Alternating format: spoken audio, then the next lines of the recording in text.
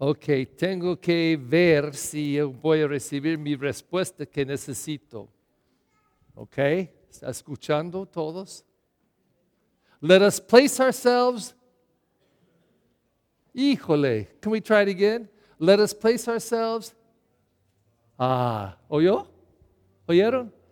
En la escuela ellos dicen cada día, muchas veces por día, let us place ourselves in the presence of, la persona guiando la oración dice, let us place ourselves, y todos los niños responden, en la presencia del Señor. Pónganos en la presencia del Señor. Entonces, ellos, porque siempre estamos en la presencia del Señor, estamos en la presencia del Señor aquí, en la iglesia. Pero cuando salimos en la calle, estamos en la presencia del Señor. Cuando entra el carro, presencia del Señor. En la casa, en el baño, en la cocina, en el salón, en la sala, en la yard atrás. Dios está presente en todos lugares. Pero no estamos siempre alerta a eso. No estamos siempre pensando en eso. Entonces, muchas veces por día, el maestro dice, pongámonos, y ellos responden en la presencia del Señor. ¡Qué bueno! Estamos en la presencia del Señor aquí en un modo diferente, especial, puede decir, porque todos los simbolismos de la iglesia, si podemos oler el incienso que usamos otro día, pueden decir, es diferente. Yo puedo oler Dios presente aquí. La Eucaristía, la palabra de Dios, la mesa del Señor, son señales que invítanos a recordar y entender. Entonces aquí es fácil decir, sí, estamos en la presencia del Señor, pero todo el día estamos en la presencia del Señor. Y en la escuela, ellos dicen, pongámonos en la presencia del Señor. ¿Y qué propia? Ponen eso aparte por un momento. Si tú vas a empezar un nuevo trabajo, sí, gracias. Y entra a la oficina de su jefe, el patrón, y está sentado. ¿Qué es la primera pregunta que van a pedirlo? Hello. No, ok, conocen el nombre y todo, pero ¿qué es la primera cosa que van a pedir su jefe? What do you want me to do? ¿Cuál es mi descripción de trabajo? ¿Cómo se dice the job description? Descripción de trabajo. ¿Qué es mi trabajo? ¿Qué tengo que hacer? ¿Cómo? ¿Cuánto? Porque si no lo hace su job description, él va a decir, get out of here. ¿Quieres saber cuál es mi trabajo? Dime, explícame. El más que hace su job description, el más que van a elevar en la compañía, ganar más dinero. Tiene que saber. Este día Dios da un job description a nosotros, ¿ok? Él dice, si tú eres cristiano católico, tiene que hacer eso. ¿Y qué dice? Wow. Él dice, estoy leyendo la palabra de Dios, Levítico.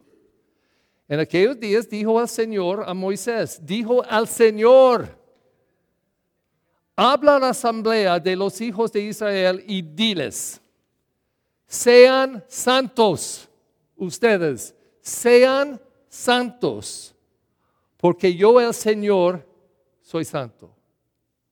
Sean santos. Él está pidiéndonos, sean santos. Pongámonos en la presencia del Señor. Debemos hacer muchas veces porque si podemos recordar que Él está presente en todos lugares, todo el tiempo, estamos en su presencia, recibiendo de Él su gracia, su amor, su presencia solo. Puede tocarnos y renovarnos y hacernos más. Después, diciendo eso, la palabra continúa. No tiene odio por sus hermanos. Tiene que amar. En la segunda lectura, híjole, esta carta dice eso. Ustedes son templos del Señor. Ustedes son templos del Señor y el Espíritu Santo habita en ustedes. ¿Creemos eso?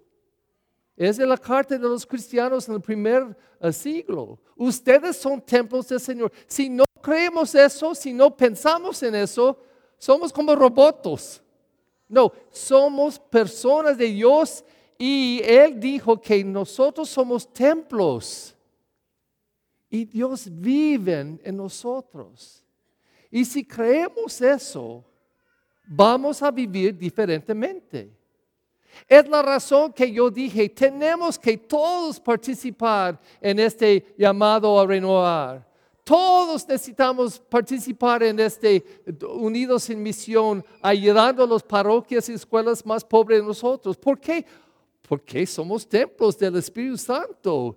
Dios vive en nosotros, entonces es de nuestro carácter, es nuestra identificación como cristianos católicos, ayudar, amar, tener compasión.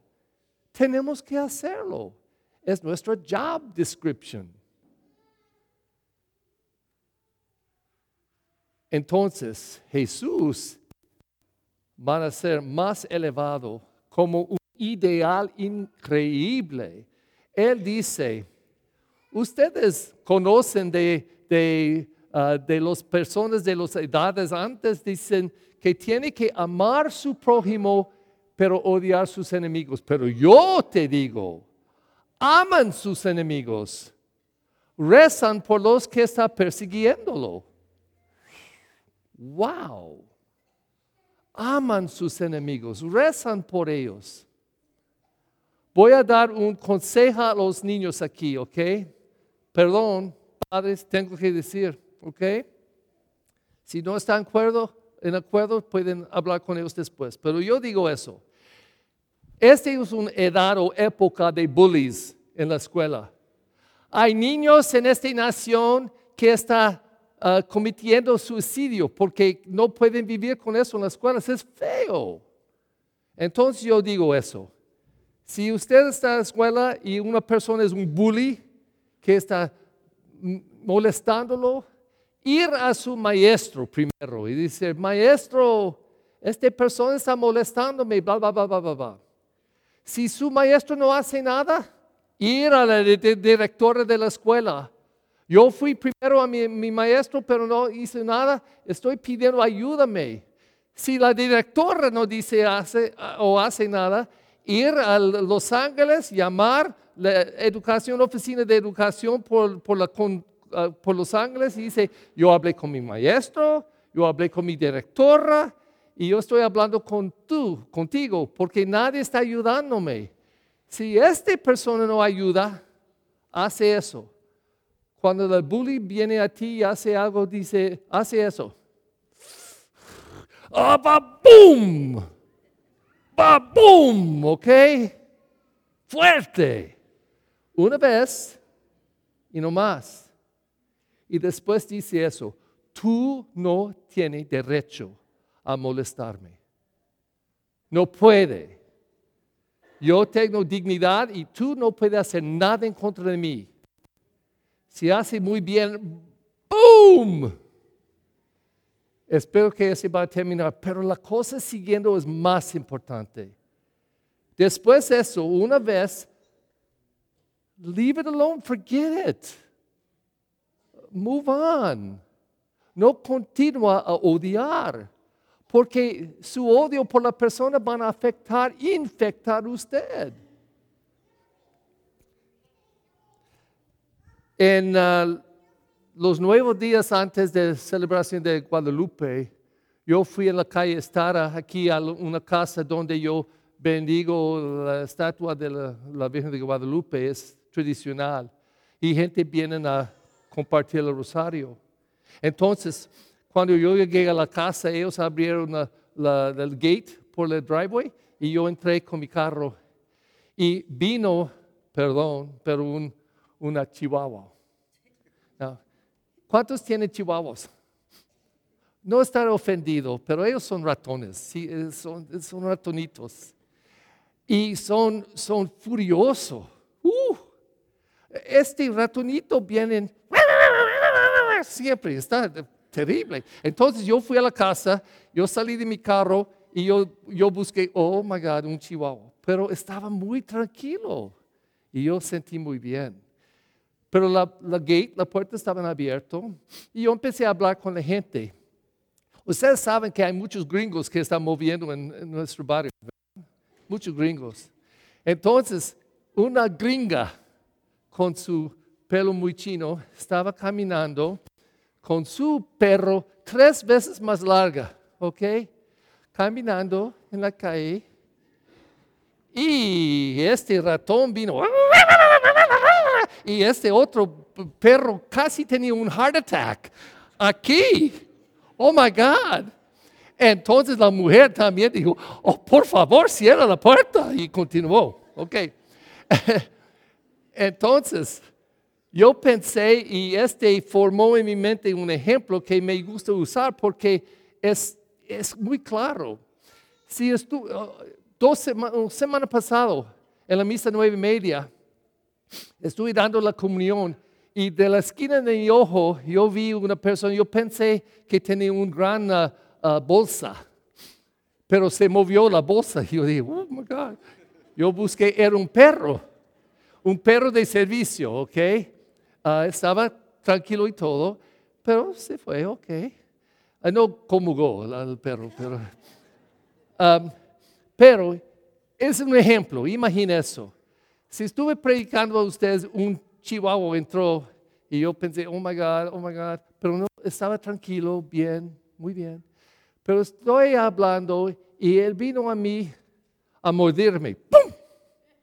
Ok, tengo derecho a pagarlo y estar en los 4 de mis pies y mordir al perro, si quiero hacerlo. Tengo derecho, ¿verdad? ¿Van a mordirme? Puede mordir al perro. Pero qué loco, por favor. Pero hacemos eso como humanos. Una persona va a mordirme con una mala palabra, con algo injusto, algo. ¿Cuántos simplemente olvidan? No, tenemos que responder, tengo derecho.